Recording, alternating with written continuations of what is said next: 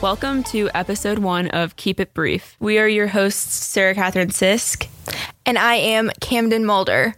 So we are college students. I am currently studying economics and journalism. And I am an American Studies major and a journalism minor.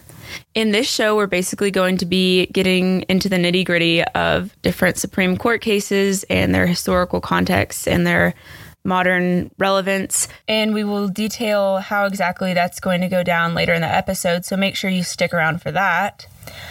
And on this show, we're going to do our absolute best to explain everything in the most simple of terms to make this really easy to understand for absolutely everyone, because these topics can be a little bit confusing.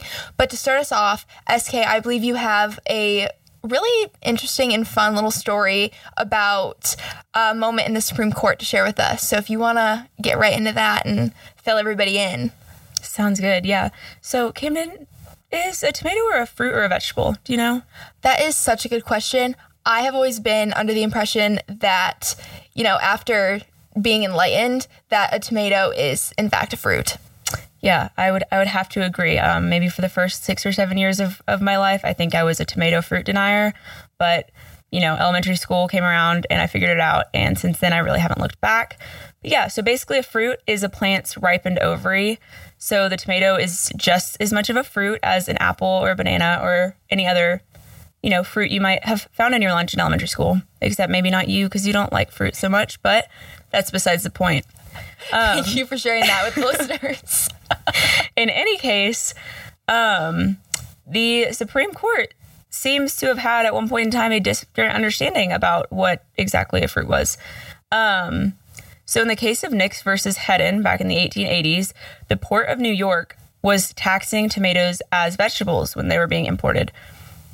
The Nix family, who happened to import a lot of tomatoes, I don't know for what, that's not really my business, basically sued the Port of New York, and specifically Edward Hedden, who's the collector of the Port of New York. They were trying to win back all of the taxes that they had paid on those imports because, they felt like they had a really solid case. They have the objective scientific definition of fruit being that it's a ripened plant ovary. So they're like, yeah, we got this in the bag, right? We're getting our money back. You'd think so. Yeah, I would think so. But no, the Supreme Court actually sided with Edward Hedden, and they declared that tomatoes are vegetables. They decided to follow the spirit of the law rather than the exact letter of the law. And their reasoning was, since most people consider savory items like tomatoes to be vegetables, so they're like, the law, should include tomatoes under the vegetable umbrella. Therefore, they can be taxed when you're importing them. That specific tax law in question, which was the tariff of 1883, is now long gone, but it does actually have ruling implications for related cases today. For example, the United States imports pillows that are shaped like stuffed animals. I'm thinking it's probably something like a pillow pet. I don't know for sure where those are manufactured, but something like that. But basically, the question is, are they pillows or are they stuffed animals? The question wouldn't really matter except for the fact that pillows are tariffed and stuffed animals aren't. That's complicated. Right. Yeah. So I think they actually, I'm not entirely sure, but I'm pretty sure they ended up ruling that they would be taxed like a pillow because aside from the little animal head on it, it looks like a pillow. And functions as a pillow. It does. But I also think it's important to consider the fact that if, they're trying to rule that they be taxed as pillows because they're worried that people are going to start buying pillow pets instead of actual pillows in order to avoid an import tariff, I think that's a little silly because it's, with common reasoning, you can realize that pillow pets are for kids and maybe a couple super cheap adults might be buying them as a substitute for their pillows. But ultimately, the pillow pets are not going to be taking the market for pillows. Definitely not. I'd love to see a full-grown adult with a full bed of just pillow pets because they're avoiding trying to pay a tariff. And that's such a great point, SK. And I think even going back to the tomato case, which, as you explained, is so interconnected with this, in what world is someone going to buy a tomato instead of an apple? That's just not going to happen. Exactly. So using the Supreme Court's own reasoning, it's the spirit of the law. No one's going to put a tomato in a fruit salad, but also no adult is going to decorate their bed with pillow pets instead of pillows. So, interesting to think about. So what is our podcast about? The purpose of Keep It Brief is to inform the listeners about very important points of Supreme Court cases in a concise and hopefully entertaining way.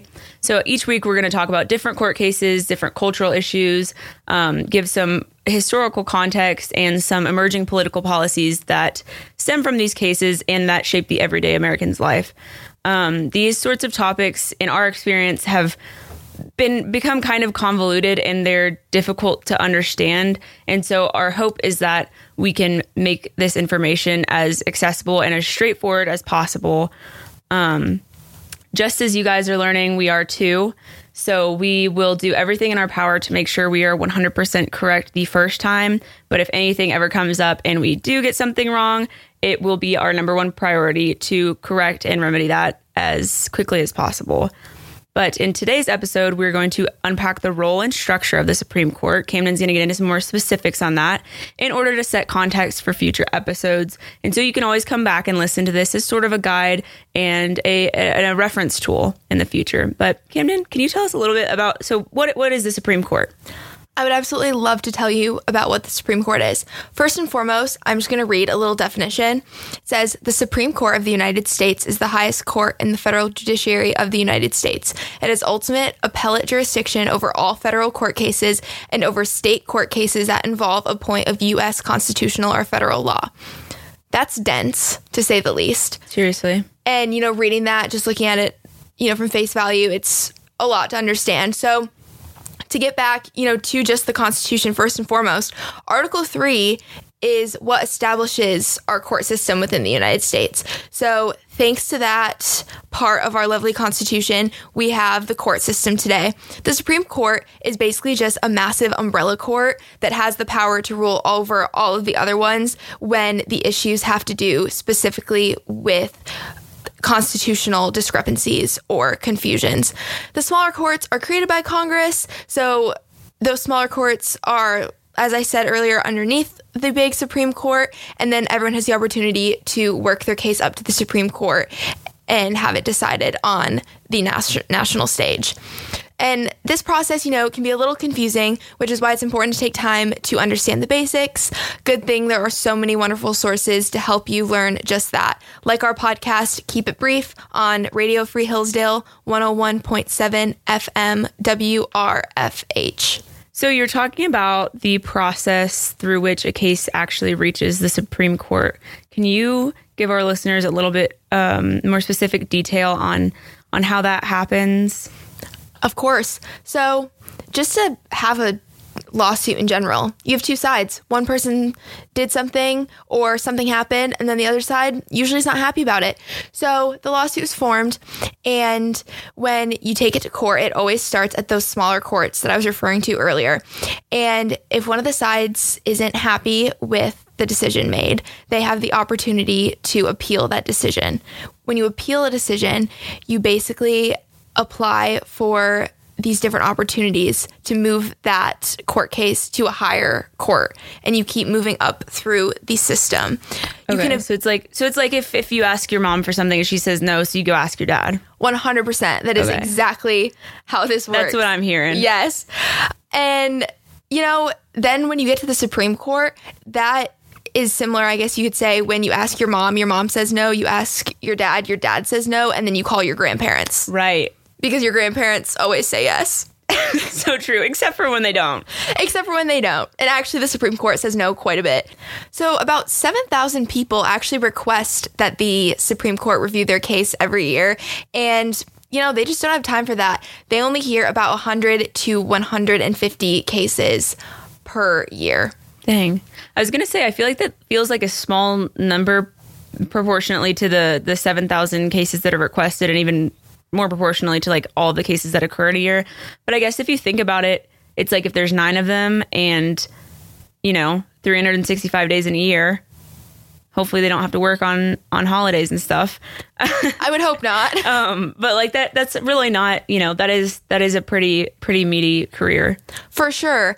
And the cases that they end up selecting, they're very specific about the reasons why they select them. They tend to have some sort of national importance, or as I said earlier, there's a direct connection to a specific constitutional issue or discrepancy.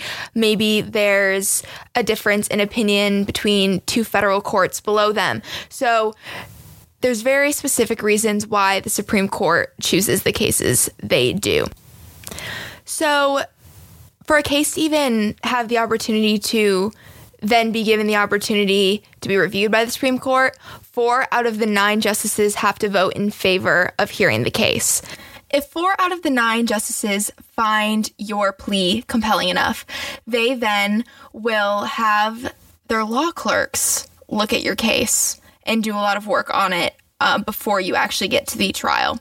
Okay, interesting. And their law clerks, I'm assuming those aren't appointed like the Supreme Court justices? No, definitely not. Law clerks are the cream of the crop, if you will, of law school graduates. So these people, they just graduated from top law schools, and they're looking to obviously become lawyers, get into the legal profession. So they're then hired by the Supreme Court justices to go through this pre-trial process. What that means is the law clerks write basically just these huge briefs for their Supreme Court justice to read. This just saves time because, as we said earlier, they're so busy, 100 to 150 cases a year. They don't have time to do extensive research on each case. So it's like Spark Notes. It's exactly like Spark Notes, actually. Makes so much sense. I can see why they would need those law clerks. I bet these law clerks who, graduated from these top universities are so happy to know that we think they're equivalent to Spark Notes. I mean, basically, though, there's nothing wrong with that. Spark Notes is a wonderful, wonderful resource. Exactly. So, as I was saying, the law clerks will write up these briefs and then the justices will read them. The justices then are able to meet, and because they had the opportunity to get the lowdown on the cases, they then will advocate for all the different cases that they think deserve the opportunity to be heard on the national stage. Good to know. At this point, we have another little vote that happens. Instead of 4 out of 9, we need 5 out of 9 justices to vote to hear the case. At that point, if you get the 5 out of 9 votes, your case is added to the docket, which is basically just the queue for all the cases that the Supreme Court is going to hear that year. So, obviously then with the court case, there's, as any other court case, there's 2 sides. So, with the Supreme Court, there's the petitioner and the respondent. So, that's analogous to like the prosecution and the defense. But ironically enough, with the Supreme Court, since you have those 9 judges, that have been appointed by the president and they've gone through the whole Senate confirmation hearing, there's actually no jury or anything like that. So they are solely deciding this case themselves. And they do it all in one day. Wow. So they have one single day. Each side has 30 minutes to present their oral argument, and the justice asks tons of questions. There's, about 100 pages of legal documents that they can read through from each side, things like that. But in one day, they hear your case. So this is literally giving, the 30 seconds of fame or 5 minutes of fame, whatever that phrase is that people say. It's a quick turnaround. Okay. After they hear all of this, 2 times per week, there's a little conference. They meet together, and this is when they vote on the conclusion of all these cases. So the youngest justice, is in terms of how recently they were added to the court, votes first, and then you go up in ascending order of superiority. Interesting. Okay, so those 2 times per week with these justice conferences, so then they'll be voting on multiple cases during those times, right? Yes, I believe so, yes. Okay, makes sense. Is there any particular reason why the most junior justice would vote first? I'm not sure, but... That's such a good question. I didn't see anything detailing that when I was throwing all this together, but honestly could just be something as simple as hazing. So valid. That makes sense. So I know I mean, I'm sure this is more contended and it's not supposed to happen, but I know in the House and Senate, and sometimes people will trade votes for certain pieces of legislation and stuff, even though they're not supposed to. Do you know if there's any sort of checks and balances to keep that from happening within, these private voting sessions? That's such a good question. Obviously, like you said, that's not supposed to happen. The Supreme Court in general, they were created to be the least powerful branch of government, is what a lot of people argue that the founders did. And so, not to mansplain it to you, but the main checks and balances are between the legislative and the executive branch. Also, the fact that they have the lifetime tenure is supposed to help stop those sorts of things. When people in Congress are trading votes and things like that, it's to help get, different pieces of legislation that they want passed to aid their constituents to then help them get reelected. Whereas with the Supreme Court, they have no incentive to get reelected, to have their position renewed. So in theory, that sort of structure is meant to help with that. That makes sense. I guess it's, in design, I think I don't know. The job security to me doesn't seem like that would be the only thing that would give you the incentive to act honorably. Well, not personally. I would, I'm not saying that I'm immoral. Yeah, what are you getting at? But I'm just saying, that job security, it's like most government jobs, you get a pretty nice pension. But I feel like there's a lot of other things too. You know what I mean? To think that they're not going to be swayed at all by any other money or power, whether or not it's above the table, it, would not be above the table, but. Exactly. And I'm really glad you're bringing this up, actually, because I think in the future, this would be a really interesting topic to dedicate a whole episode to go through different founding documents and try to understand why they decided to give the Supreme Court a lifetime tenure, especially when our founders were so critical and so concerned with the monarchy that they just broke away from. Mm-hmm. It's an interesting concept. That is. It is. That's so true. So we'll have to check back in with that. But back to, you just talked about, so they just voted, right? Mm-hmm. Okay. After they vote, then eventually, and this is so dependent on how the vote goes, whether it's unanimous, whether it's split, things like that, the results will eventually get delivered to the public. Everyone will be able to see it. It details who sided with the majority, who sided with the minority, who was a dissenting vote, all of that. And then also they'll write different briefs of their opinions along with the way they voted to sort of help the public understand. But once again, I've read a lot of those briefs, and the opinion briefs are so dense, so hard to understand. So that just adds, another nuance to the difficulties in understanding exactly what the Supreme Court does. Yeah, I can imagine reading that stuff. It's a little bit off-putting at first. And if you're not super motivated to, go line by line and basically translate, because it can feel like a different language, I can understand why a lot of people would be, turned away from even attempting to keep up with those sorts of things in the news, because it's where do you even start? Honestly, the perfect place to start is right here with us on Keep It Brief, brought to you by Radio Free Hillsdale, channel 101.7 FM, WRFH. So true. That's a great point. So guys, I hope you enjoyed those mechanics that Camden sort of walked us through. That was super informational. I know that was a lot to try to explain in such a short time, so good job, Cam. Thank you. Going forward, how is the show going to work? Basically, we'll take the time to break down each case and explain why it's consequential. So we'll start by introducing the topic of each case and try to explain the historical context and hopefully give some meaningful perspective to understand why something that maybe we would think right now isn't super relevant or you wouldn't care about a lot, why, for people back then, it would have been something that was very important. After we touch on all of that, we will review and unpack the case brief being the most important parts of a judicial decision and, the case itself. And finally, go into the ruling. What happened? Why is it important? Who does this affect? How does the case create precedent? Does it change a precedent that's already been set? How is the court going to use this case to help them rule other cases. So tune in next week when we will be kicking off the series with our first official Supreme Court case explanation episode. Thank you guys so much for listening to our very first episode of our new podcast, Keep It Brief, on Radio Free Hillsdale 101.7 FM WRFH. Don't worry, we will always keep it brief. Should we do that again? Yeah. Don't worry. I didn't know you were going to do it, so. I figured we were. Oh, I thought you were kind of like.